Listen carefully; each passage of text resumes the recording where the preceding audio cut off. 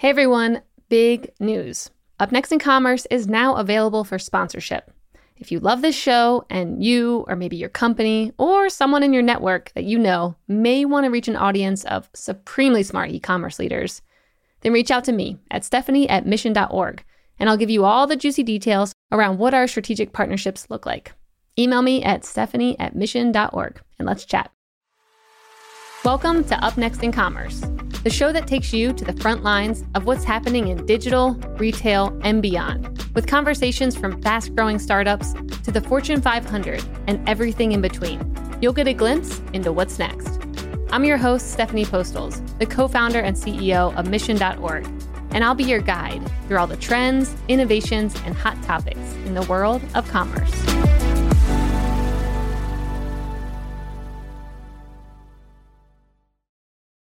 What are business leaders thinking about when they aren't winning at business? Family, travel, the latest TV show? Yes, and maybe. But how about quirky business opportunities? Or little discussed financial trends? Or maybe even plant medicine benefits and alternative wellness?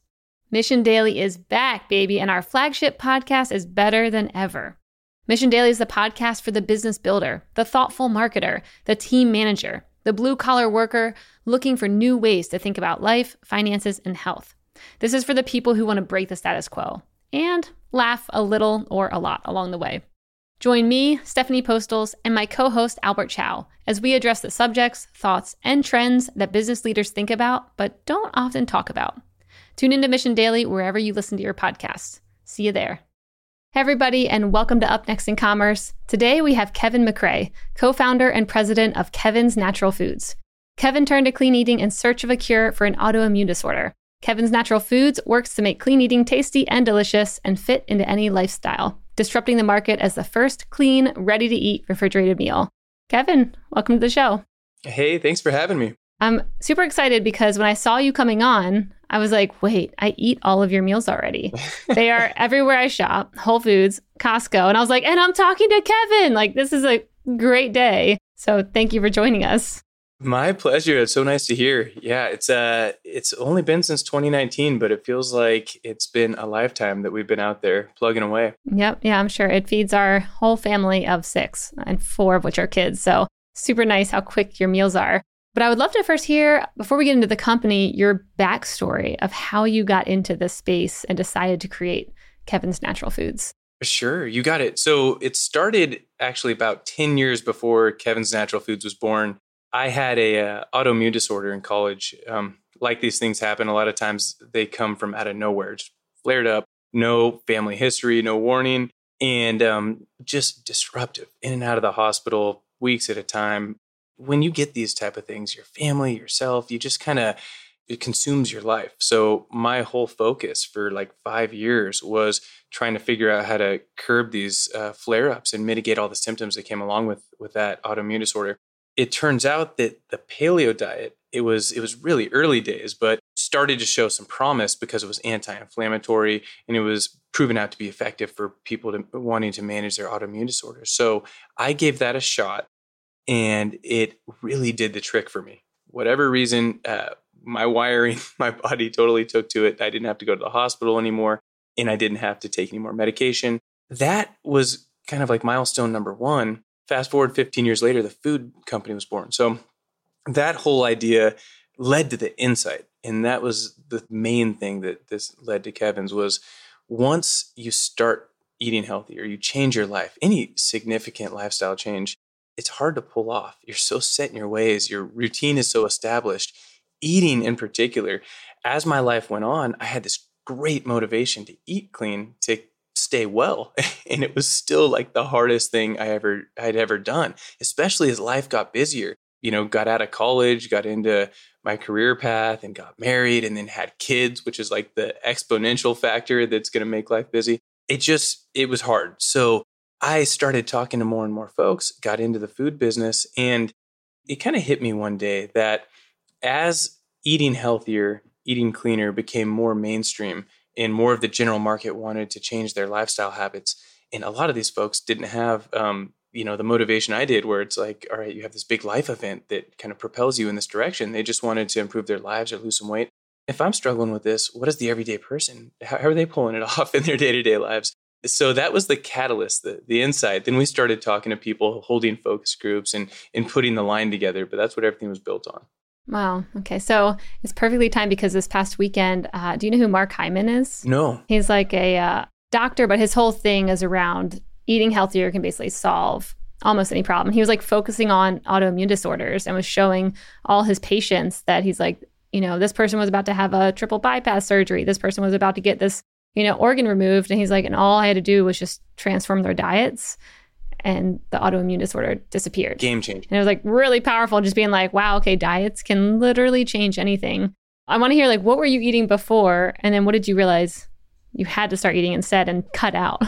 So the paleo diet was what worked for me. And that meant giving up grains, legumes, dairy.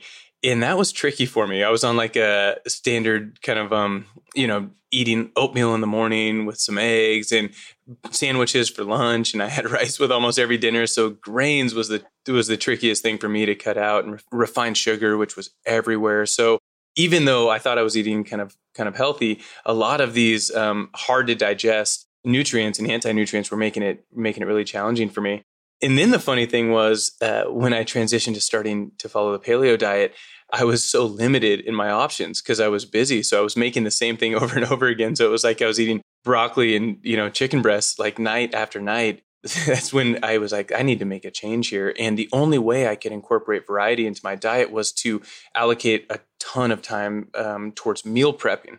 Another insight where it was like when you would talk to people that were having success, where you'd have folks that were, listening to the advice of Mark and kind of going in that direction. Oh, I want to cure my autoimmune disorder. I want to get after this objective that I have. It was the folks that meal prep that had a lot of success. So the idea was, what if we did the meal prep without all that prep work? And that was a big one for us too. Yeah, that's amazing. Have you ever done 23andMe and seen? I have. Like your DNA? Yeah. I mean, did you get any insights from that? Because that was also a whole conversation, like a wormhole I went into this weekend where people were telling me like, oh yeah, I took that. And then it told me I had a sulfur something gene and I couldn't eat kale and spinach. And I was like, well, there's so much in nutrition that I don't even understand apparently. But yeah, so you said you did that?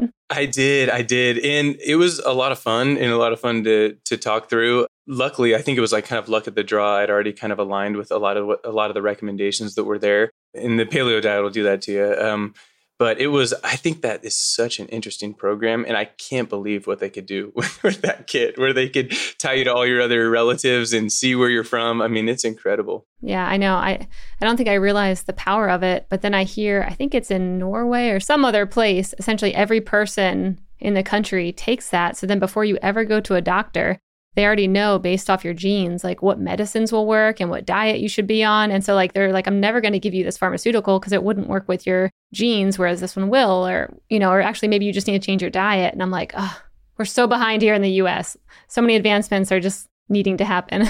And think about as algorithms get more involved in medicine, and then you start loading in that level of data for millions and millions of people. It's pretty remarkable what could happen over the next couple of decades. Yep. Yeah, I agree. Okay, so you had this idea. You're like, I need meals already ready for me. I don't feel like meal prepping. Were you at that point still at Cal Chef Foods, or where were you at in that point in your life? In that point in my life, when I had started meal prepping, I was in the supermarket business. So I was in marketing for Save Mart supermarkets. And then just a whole bunch of luck happened. I met Dan Costa, who recruited me into food manufacturing. He had an idea. And his big idea was around convening people around the dinner table and making it easy to cook with a meal kit concept he had. So I got introduced to food manufacturing, never had any background in that industry. I was marketing, branding, and then kind of lay health and fitness, just passionate about it because what it did for my life. And that opened my eyes to, wow, this is really the platform. Ever since I started following the paleo diet, I wanted to help people and kind of spread the word, but I didn't really know how. Once I saw what you could do with food in the manufacturing space and kind of got a taste of how you could scale a brand and reach millions and millions of people, that's when it opened my eyes to, wow, this could be really a big deal for us. So I teamed up with Dan. he kind of gave me the training I needed to learn that business. And he became very passionate about this idea of helping people and empowering them to eat healthy without sacrificing flavor. So together, we were able to take his experience in manufacturing and my passion for health and nutrition and launched Kevin's in 2019. So we'd worked together for 5-6 years before that came to fruition. And that's Cal Chef Foods. Okay. Tell me about Cal Chef Foods, how we get there.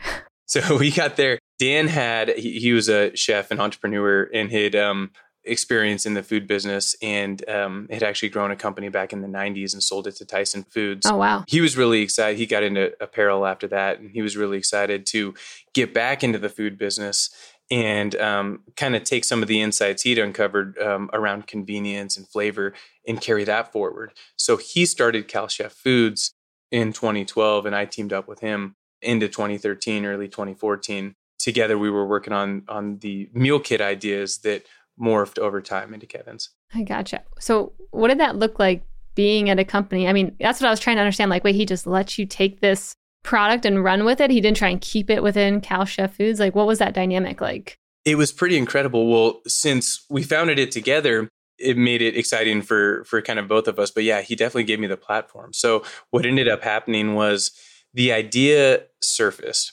We started talking about it. Hey, Dan, what if we did this? And he would volley it back over. Well, the line could look like this. Okay, let's start focus grouping, see what this could be.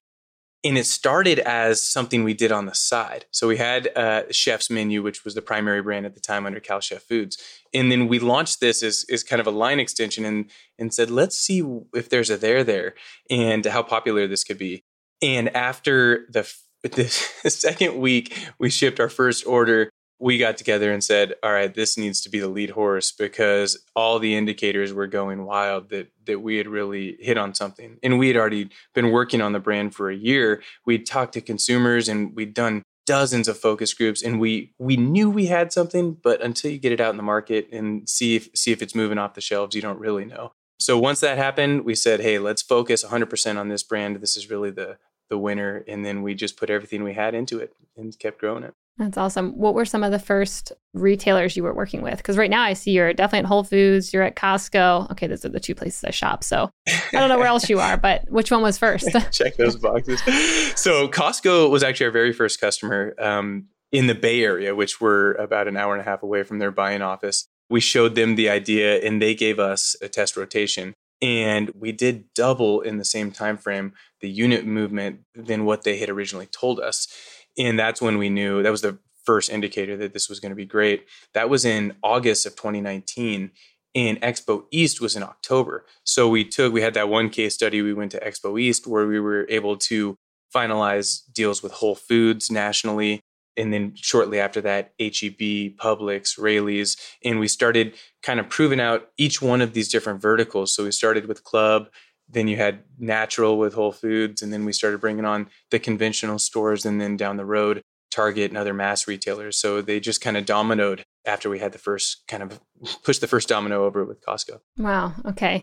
So this might be a big question, but because you partnered with Dan, what things were you able to like leapfrog as a founder? We were like, there's probably a lot of really messy lessons that would have been in this, trying to go into a retailer, trying to make a product, like whatever it may be. But we were able to leapfrog that because Dan kind of already had experience in this space. Like, what are some of those big ones that you kind of know you were able to miss?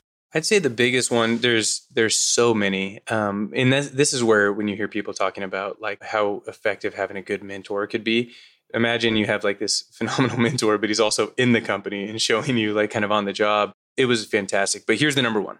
A lot of passionate entrepreneurs have really good ideas in food.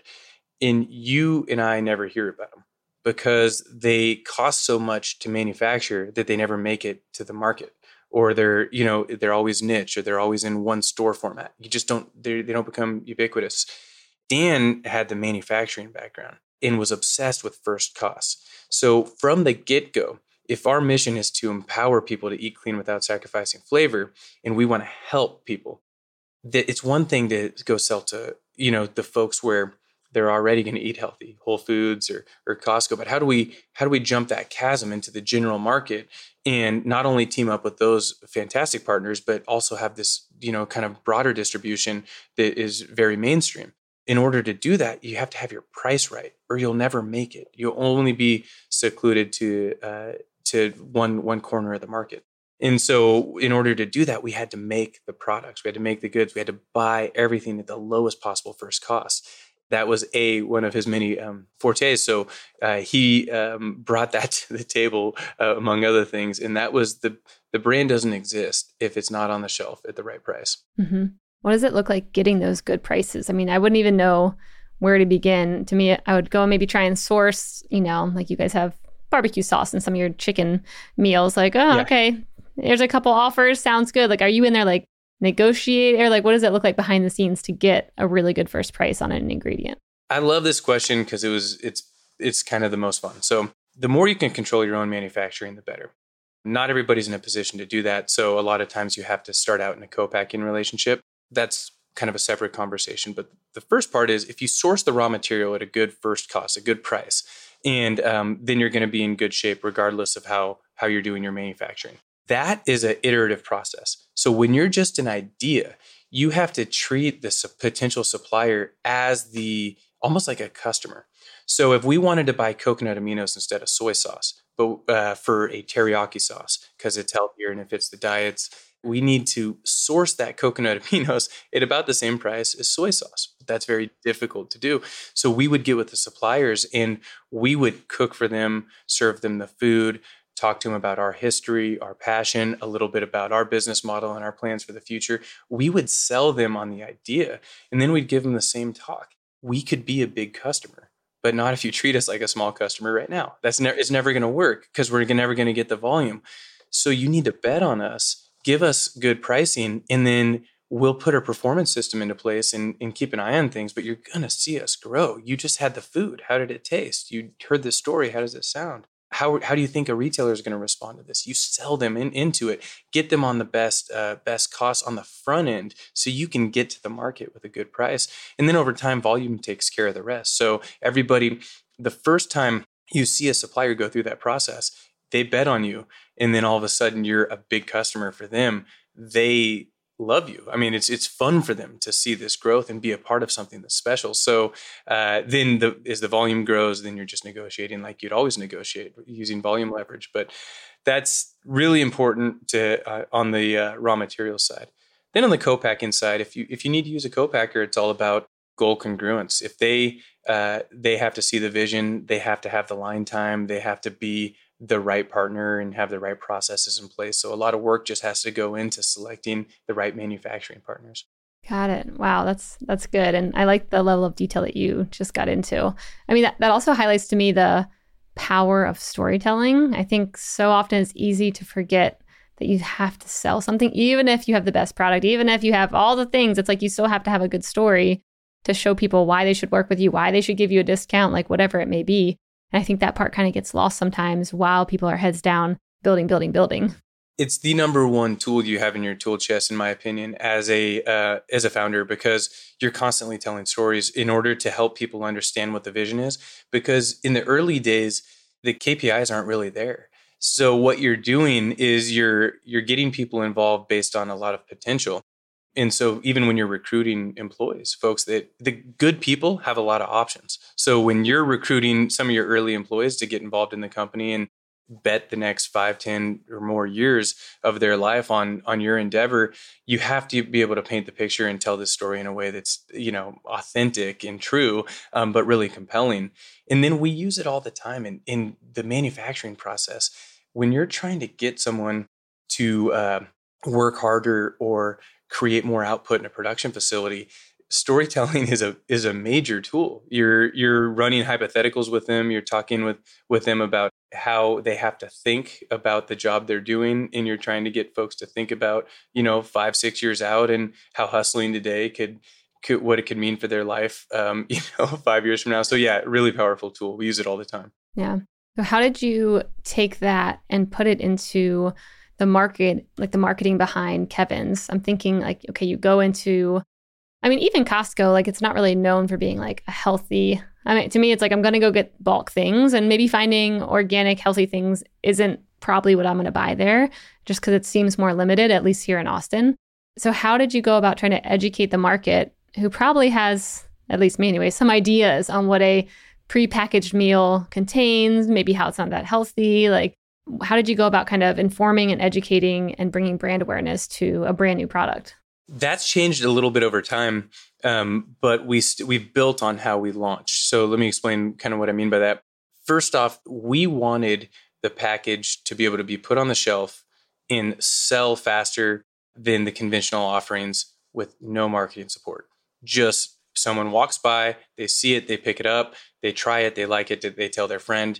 And that's our story, because as a startup, you didn't have a lot of money on the front end for marketing. So we knew that the offering had to be compelling visually. At that point, what we did is we focused a lot on packaging design, had a couple of key breakthroughs. We lived in stores for like 90 days, trying different, setting the shelves and, buying meat department managers, Starbucks, to let us come in and face the product and try this stuff out. And what we learned was everybody wanted the package loud. They wanted it to jump off the shelf. And the louder we made that package, the more you missed it when you walked by it, because the supermarket is loud. The supermarket, everybody's vying for your attention. And we ended up having the breakthrough of adding more negative space and doing this kind of white background, which ultimately became a key part of our brand image. Not only did it jump off the shelves because everything else was screaming at you, that your eye kind of found this negative space, but it also went really well with this idea of clean eating. And so that became a really strong, compelling part of our package. And there was some other little things that happened. A lot of folks were trying to say too much on the front of the package. So we wanted to really refine our messaging. You say too much, you say nothing. That was kind of our internal motto. And then there were other cues and triggers that were really working with folks at the time. At the time, a lot of people in the category were kind of overselling the food and putting a bunch of side dishes and things that weren't in the food. We wanted really simple images that just made exactly what was in the package look really good. And then that hit. And then the retailer story is actually really important. So you mentioned Costco. They actually phenomenal partner for launching a brand and being an early adopter of a new product, because they had actually trained their member to trust the foods they picked. So if you're in the deli at Costco, there is definitely a range of more indulgent, more healthy food offerings, but the flavor and the editing, their buyers are tough. They taste everything and they get in there and they add their input. So there's a trust level there. So it helped with adoption because their members weren't afraid to try something new. And then they see this compelling packaging with a lot of strong attributes. And a very similar story for Whole Foods and a lot of our other early retail partners. So it was great that we had those partnerships on the front end that had that trust with their shopper. There's a stereotype of the average American worker whose life goes something like this: go to work, come home, consume some kind of entertainment, go to sleep, lather, rinse, repeat. If you're listening to this ad, then I know that life does not resonate with you. For the truly disruptive business leader, work doesn't stay at the office, and unwinding doesn't mean watching TV at night every single night. This is why we've created Mission Daily, a podcast that discusses the trends, habits, and ideas that thoughtful business people are contemplating every day. From quirky business opportunities to interesting investment ideas to the latest research in health and exercise and alternative medicine, and maybe even plant medicine. Who knows where we're going to go, but Mission Daily covers it all. We're releasing new episodes every weekday. So join me, Stephanie Postles, and my co-host Albert Chow as we discuss the subjects, thoughts, and trends that business leaders think about, but don't talk about publicly, that is. Break the status quo. Tune into Mission Daily wherever you listen to your podcasts. See you there. Yeah, ever since I read an article on Costco on how they do their white labeling on things. Have you ever heard about how they white label? Yeah. Like they basically say, okay, Starbucks, you can come in, but then we're going to have a Kirkland brand that has to be somehow 10% better than your Starbucks brand. Maybe it's organic, maybe it's like single source bean, whatever it might be, but it has to in some way qualify as 10% better than the actual brand that's in the store, which I'm like, that's genius. That's a way to instill trust right there. It's like, we will always have better. You can still go with the name brand, but if we want to white label it, ours will be better. And you have to be okay with that. And they'll put the work in to make it better, and they'll buy the volume, and they'll work with you. I mean, it's just anything you read on that company. It's pretty incredible what they do, and we see it firsthand all the time, and they never cease to amaze me. But yeah, there's a lot of trust there. And then over time, so you start with that, and then folks start to recognize the brand, and you get word of mouth. And then now, as we grow, you're able to pour fuel on the fire with new types of marketing campaigns, and we could do some paid advertising and things. But most importantly, you have this kind of base level of community and just engaging them over and over and getting them involved in the conversation. And we do all these digital focus groups to get the community involved and hear feedback directly from the customer. And you're able to start with that kind of base and then continue to pour fuel on the fire, thanks to social media and other, the time we're in. Such a different world. Yep. So for anyone who's listening, who's probably like, okay, Kevin, how do I get into Costco? How do I get into Whole Foods? What did that process look like for you? And if there were parts where you're like, oh, it really helped having Dan because of this, like add in that too, of course. But like, what did it look like to get into some of these stores, or what are your tips to be able to get in? That's a great question. And so here's the way I see it. If you have a product offering that will sell better than what's on the shelf, these folks will give you a shot. They are very open to that. And in all stores now, people will take the meeting. So step number one is create a really compelling product offering. It may be hard to get that first meeting if it's still kind of half-baked. You got to get it to the point where you could have a good cutting. You could show what the packaging would look like, have an idea on what the lead time would be if they were interested, have your cost dialed in. You got to do the pre-work. But if you're there and it's compelling, you reach out to the retailer. Most of them you can get to, but if you can't, you could hire a broker. And that's very common in the industry. There's a lot of great brokers out there that specialize in calling on these different retailers or retail formats. Trust me, if you have a good product, they're going to want to work with you. And you get the broker involved, they'll get the intro meeting, get a good pitch, the buyer will eat it, and they're not shy with their feedback on everything from flavor to pricing. And you'll know after that first meeting how much work you have left to do to get on the shelf. Mm-hmm. Did they have any shocking feedback for you where maybe Costco had one set of feedback and then Whole Foods had like something different, where you're like in this pull between like, okay, how do I please everyone? Yeah, you don't want to get into that hole. So you got to create your own boundaries when the time is right. So typically the way you want to do that is you want to get that launch customer. So once we had Costco, we gave that a 2-month runway to see how it performed as is and how the product resonated.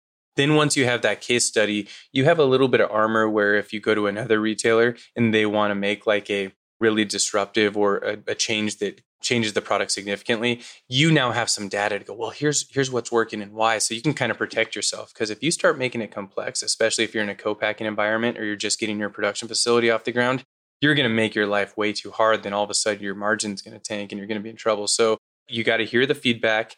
And the best thing to do is try to get the feedback prior to the launch. That way you could adjust it and get it out there. And if you do have to launch, give yourself a little breathing room to where you can make a tweak after that first rotation. Yeah, that's a theme that comes up on this show of like, get that first customer, the first big brand name, whatever it may be, because that'll like open up every door after that. So I love the idea of like focusing on that first, make sure that's great, and then take that case study. Perfect. Absolutely. And we still do that today with new product launches. We try to get it in somewhere first. We find kind of the ideal customer that has the right retail customer that the product would be a great fit for, get that feedback, optimize, and then take it to the broader market. Were there any surprising pieces when you're starting to get into all these retailers where maybe you're like, oh, I didn't really expect that to happen, or this relationship would have gone better if we had done this? Just any stories around that? Yeah. The main thing is to understand the various costs involved with doing business in different sectors. Every kind of retail format is a little different in what they require for slotting. Some folks will negotiate, some folks won't. What the marketing ask is. One thing that we learned early on is we like to go in pretty firm on what our game plan is on the marketing side and on the product side. And that level of confidence usually goes a long way with the retail partners. So if you go into a presentation and your marketing plan isn't dialed or your product is still kind of up in the air, that's when they're going to jump in with their feedback because they want it to be a success if they're going to do business with you. So they're really just trying to help, not knowing that they're adding complexity into the mix. So once we started talking with different folks and we went in there and tried to get feedback on the marketing plan or on a product that we really didn't want to change, we learned early on that the key is go in, lock it in, be confident about what you're doing. And there's going to be certain customers where when they give you input, you're going to have to adjust to that. But know that before the meeting and who you're going to go talk to. The other thing that I think is really important is to, and I know this is really in the weeds, but if you're going to sell at retail, understand freight. That is one where we went in and we were all about flexibility in the early days. And we still are to a certain extent because we kind of control our own manufacturing and could bob and weave in the production facility to get orders out. But freight could be an absolute killer if you don't optimize. When we first started selling, especially in the conventional retailer space, we didn't make a big deal out of ordering in full pallets, for example. Here's a great example, ordering a full pallet. If you just tell them minimum one pallet, they may order a pallet and a half.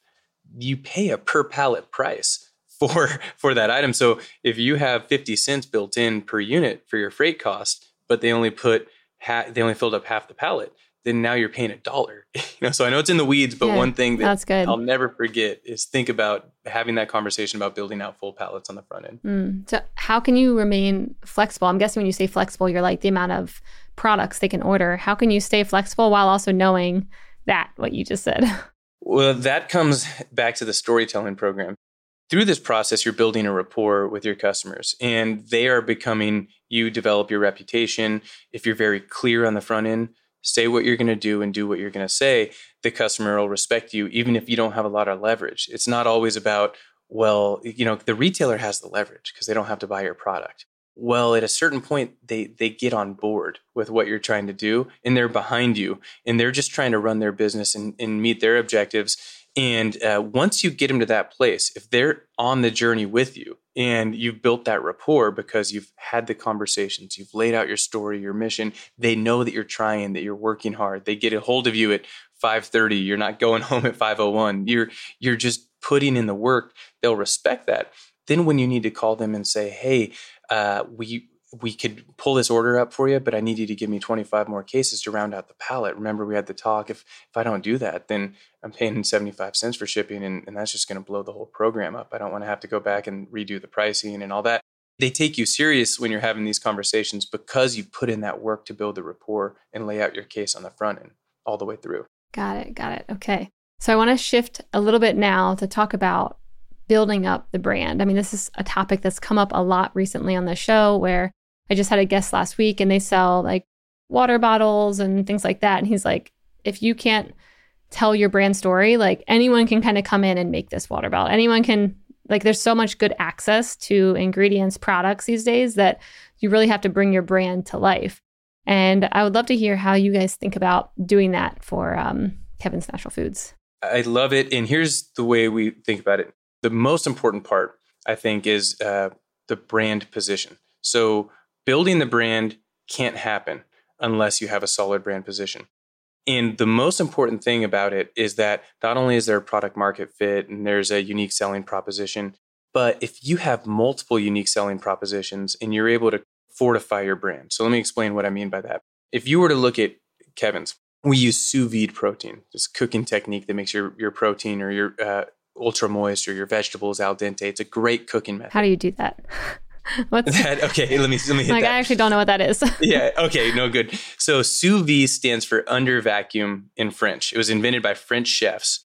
And the way it works is you take the raw product. If you're cooking broccoli, it's just raw uncooked broccoli. Or if you're cooking chicken breast, it's the raw chicken breast. And you vacuum seal it. That's why it's under vacuum. So it's in a vacuum pouch raw.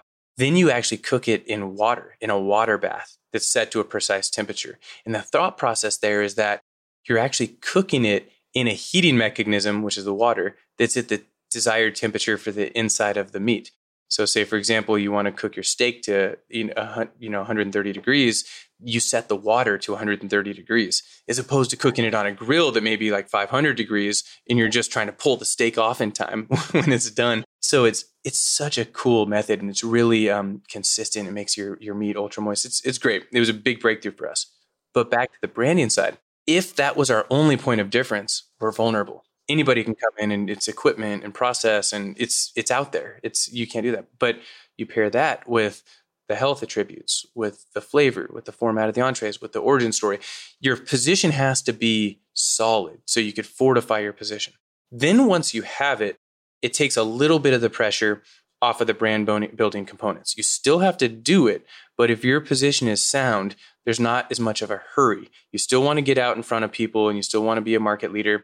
but you can experiment with things. You could find your voice. You could try different campaigns. And the word of mouth is really strong because your position is so tight. So we spent the majority of our effort on fortifying that brand position. And now we're just getting into the marketing side of things where we're actively curating influencers to work with and starting to advertise more on platforms like Instacart and Facebook and Instagram and TikTok, which has been really big for us. And because we're starting with the solid position, we're seeing a really good return on investment because the message is resonating with folks. Got it. Okay. I saw you doing some cool things around like a chief health hacker campaign, which I'm like, oh, that's different and cool. And then things around kids. Tell me some details around these other things that you're doing that to me are like bringing the brand alive in the real world. That is so the objective for this next year. We were looking at how do we engage first Chief Health Hacker. That's this campaign where we wanted to engage our community and get the community participating with the mission.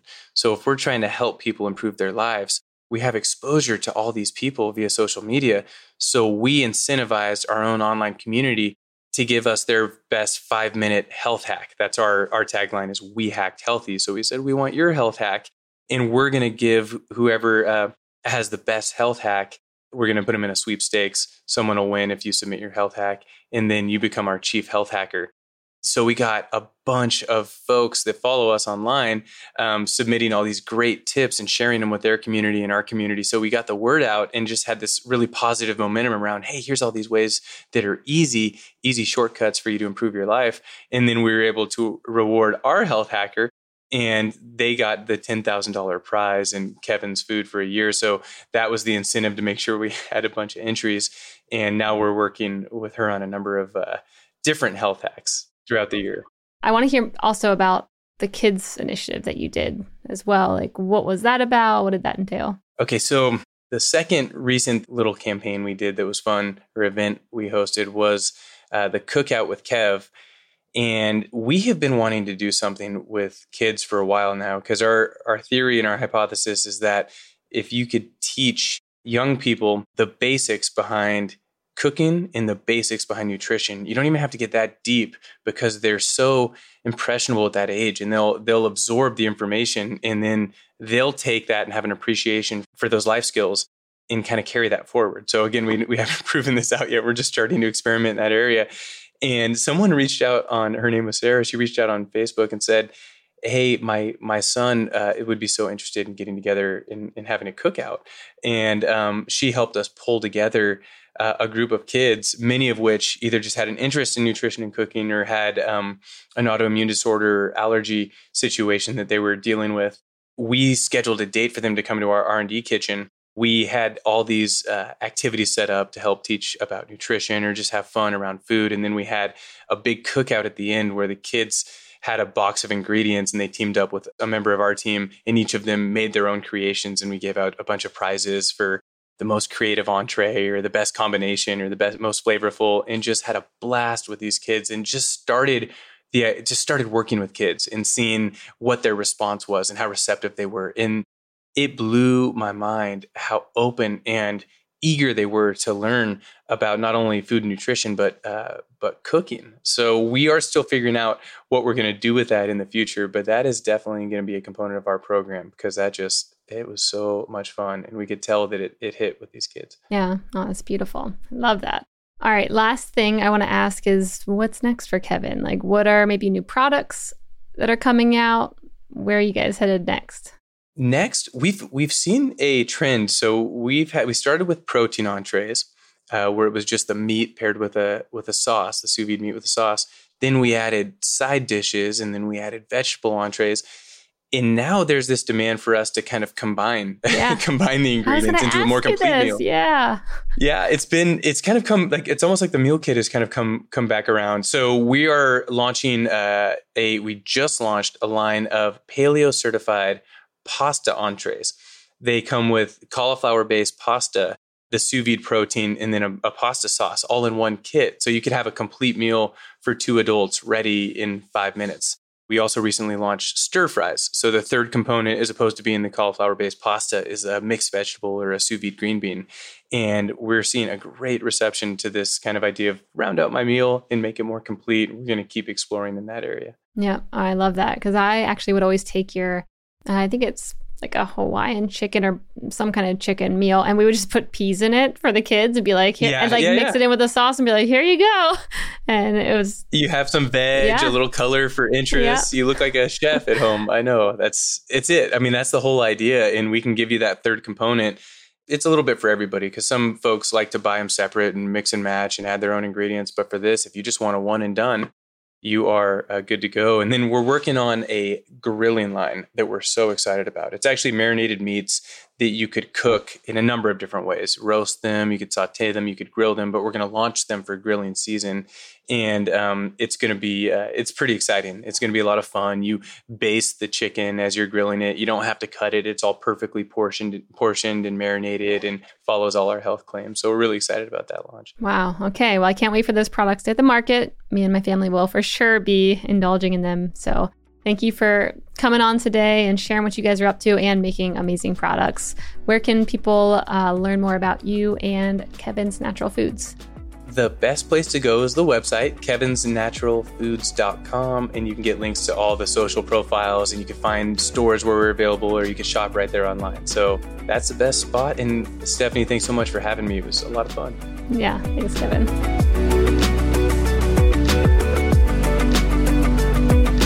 Hey listeners, thanks for tuning into this episode. I hope you enjoyed it as much as I did. If you haven't already, please subscribe, rate, and review this podcast. It helps spread the word, and I would greatly appreciate it. See you next time.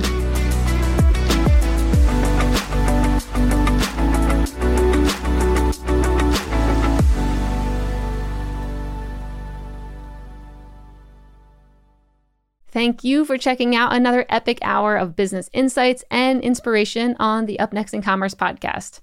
If you like what you've heard and you're interested in partnering with us to bring your brand to a growing audience of e-commerce experts, reach out to me at stephanie@mission.org to get the conversation started.